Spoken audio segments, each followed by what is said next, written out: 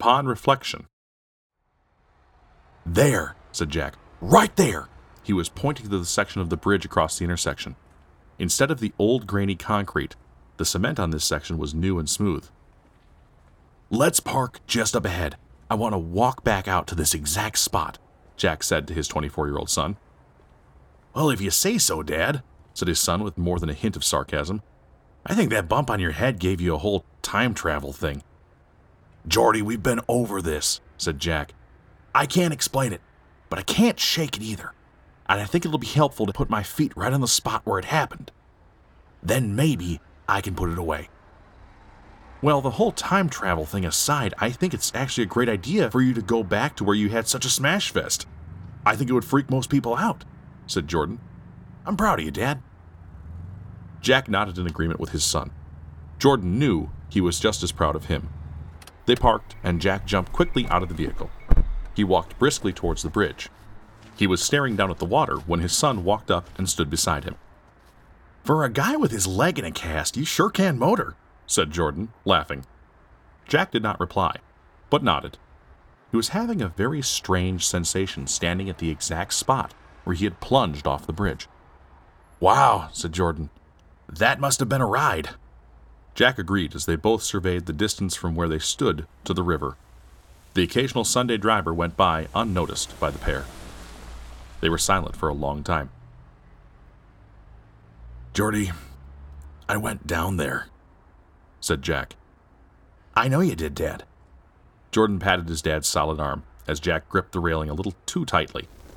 His dad was a guy's guy who'd taught him to box, and still played street hockey at an age when most guys didn't exercise at all. He was not used to seeing his father rattled. You went down there, all right. You were hit hard and you slammed into the water, Jordan continued softly. And when the cops and the paramedics got here, you came right back out and into an ambulance to the hospital.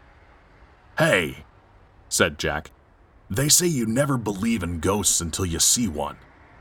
Something happened to me that's so far beyond a dream or a hallucination. I gotta track this thing down. All right, Dad, said Jordan.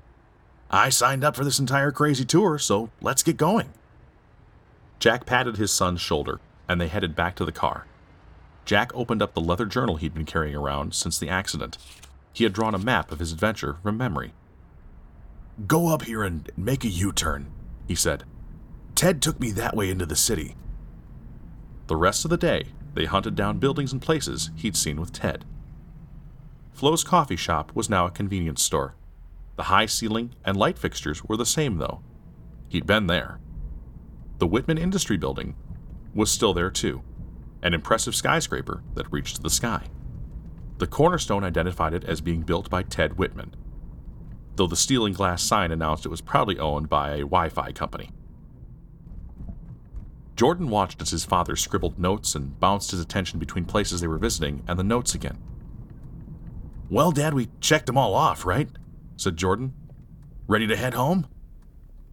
Not yet, son, said Jack. I've saved the best for last. Get on the freeway up here and head east. Where are we going? Asked Jordan. Maxwell Street, son, Jack answered. On the way, Jack regaled his son with tales of Maxwell Street legend and history. He told him about his own roots and stories about his uncles and grandparents, many of whose names Jordan had only vaguely heard. They parked and walked down to the historic part of Maxwell Street. Though much had changed, Jack was able to point out many of the locations and anchored the stories he had been telling to his son to real physical places. The two men, deep in conversation and immersed in thoughts, stopped at a cafe and sat down. The waitress took their order for coffee. They sat outside in front of the cafe as an eclectic parade of people walked by. Ethnic music rose and fell, and dozens of sounds, conversation, and laughter filled the air. Well, Dad, now that you've been to all these places, how are you feeling? Asked Jordan. Good, son, said Jack with a smile, stirring the coffee that had just arrived. And I've got a couple more important things I want to share with you. Sure, Dad, said Jordan. What have you got? You gonna tell me you were abducted by aliens too? They laughed. Okay, first, I'm going to write a book, he said. He'd never told anyone what he'd been thinking. and it felt good to announce it, first to his son. A book, huh? What about? I want to expand on the ideas I got from that day, son, said Jack. I've spent my whole life kicking butt in business, driving, pushing, and always hustling for success in whatever I've done. So a book about success? Asked Jordan.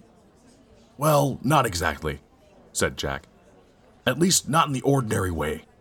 I believe that for people who've paid the price and become successful, there's a new question they come to about what to do next.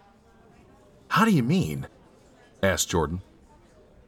Some people who've made a lot of money or pushed a business to the top reach the point where they're no longer focused so much on growing the business, but more on managing, playing not to lose, or they're just buried alive in details and management, and they're not very happy doing it, said Jack. Okay, I see what you mean, replied Jordan. He paused. How do you know this? Well, for some reason, these people seem to seek me out, said Jack. I meet people all the time that you and I would think are very successful. But when you get inside their head, they're frustrated, stressed out, and sometimes burnt out. When they lose the fire that drove them to the top, they start thinking about all sorts of options. Some of them want to bail, walk away, or do something really radical that they've never done before. So that sounds like a problem, said Jordan. Would your book be one of your famous kick-butt pep talks? Gonna tell them to get motivated and get back to work? Not exactly, son, said Jack. They may need to do that, but not until they're certain they're putting their energy into the right way forward. Look at this. Jack wheeled around the leather journal to the center of the table so that his son could read it. Jordan looked at the handful of lines. Titan Principles. Define reality. Know your story. Never be satisfied. Draw the line. Give the gift. Surround yourself with successful people. I've heard you talk about these things, Dad, said Jordan. Good stuff, I know. Thanks, Jordy. What I learned in what you call the time travel thing was how they all work together to create a special kind of filter. You see, people who are facing the challenge of what to do after being successful, where do I go from here, is that there is so much clutter and confusion in the way, they can't really see their options clearly. In this book, I want to take them through that quick burst of challenges to help them clear up this confusion so they can make a good, reliable choice. It goes like this. Number 1, define reality. This is the part you get brutally honest with yourself and figure out exactly where you are right now. Number 2, know your story, your past, your traits, your heritage, all of the things that brought you here. When you clearly see the markers in your life and business, you can see where you are on the bigger map of your life and where to go next. Once they do the exercises I'll put in the book, I think they'll have a big wake-up call, a big aha about so many things. When they do this, I think about half the confusion will just disappear. Dad, this is really good, said Jordan, demonstrating some uncharacteristic enthusiasm for his dad's philosophies. You already got me thinking about some choices I have in my own future. Go on. Jack was in the zone now. He continued. Number 3, never be satisfied. The reason this is important is because it's very natural to get discouraged or overwhelmed by the challenges and the blowback you're going to get from other people. Now is the time that you need to apply that kick-butt motivation you talked about. This is when, in order to do extraordinary things, or even to do the right things, you need to get a quick antidote to complacency. Never be satisfied is not about being a demanding jerk, said Jack. They both laughed. We don't know anybody like that, do we, Dad? Asked Jordan. Easy, sport. Jack acknowledged his son's joke with a smile. Never be satisfied is really about taming that doubt we all have. Instead of looking for an easy way out, we imagine something that will be challenging. But it is in solving those challenges that we are truly inspired not just to do big things, but to do the big things that are right for us. Jack tapped the journal with his finger loudly for emphasis. Number 4, draw the line. Once you eliminate the things that really aren't right for you, you take the choices and actions you have left, put them on a worksheet, and decide what it would take to make them happen. This step is about getting real and honest, cutting out the whining and the mystery we all trashed up our thinking with. Number 5, give the gift. No matter how brave or outspoken or how honest we are, we all struggle with telling people the things that they don't want to hear. In the life of an entrepreneur, there's almost always resistance. And that resistance usually comes in the form of the same people we were just talking about, right? Asked Jordan. Jack stopped short. His son was right on. He smiled. Exactly, Jordy. I couldn't have said it better myself. In fact, I'm stealing that sentence for the book. Yes, we dance around telling people what they don't want to hear because of fear. When we reach the point where we're ready to move forward, it's vital that we clear up this resistance, deal with this fear, get the truth on the table, and tell that person the real, hard truth. I call it giving the gift because in reality, we all want to know the truth even if it's hard to hear, inconvenient, or expensive or costs us something at first. In our position as business owners or leaders, it's vital that we get people to be honest with us, and we must teach by example and give that gift to others. Finally, number 6, surround yourself with successful people. Because entrepreneurs can so often get caught up in their own heads about money, finance, sales, success, products, meetings, blah, blah, blah, said Jack with mock annoyance. We get so up in our heads about the business thinking that we have to be smarter than everyone that we become control freaks and we isolate ourselves. We get into this egotistical, stressed out thinking that leads us to think that we have no reliable help. What I want to see is that when you shift your focus to helping develop the people that God has put in your life, then you get 2 big benefits. 1, you get a whole team of brains solving problems and watching your back, and their strength will carry you to bigger success than you could ever achieve alone. 2, you end up with a life of meaning as you filter the love and the passion you have for your business and values through the real lives of people. When you realize that all the money in the world won't make you happy or won't keep you alive for another 200 years, your life will be rich beyond compare and a lot more fun. If you remember, it's all about the people. Wow, Dad, I'm impressed, said Jordan, looking down at the journal. He was looking inside his own heart. If we go through these steps, we get an amazing clarity about dealing with that confusion, the stress, the choices, the burnout, and we can move forward with power and clarity. The 2 men sipped their coffee in silence, both lost in their thoughts. Finally, Jack spoke up and asked, "Well, what do you think, son?" "What are you going to call it?" he asked.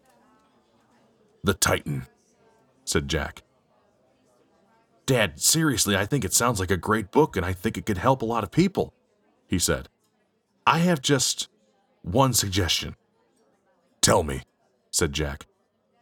"Just don't make it based on your crazy time travel hallucination."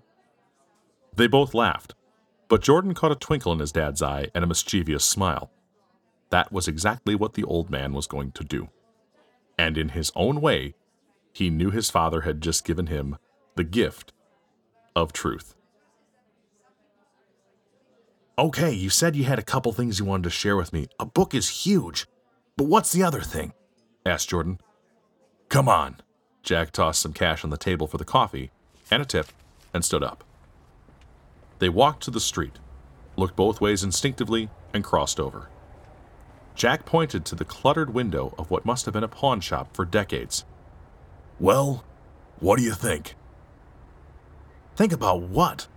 asked Jordan, eyeing the shop window with curiosity. "I bought this place," Jack announced proudly. "What? You've got to be joking," shouted Jordan. "Nope, it's a done deal," said Jack, reaching for the door. They walked through the door into a high-ceilinged historic building. At the back was a gigantic saloon-style bar that served as a sales counter. The building was stuffed with everything from tools to antiques. Jordan was wide-eyed and silent, trying to take it all in.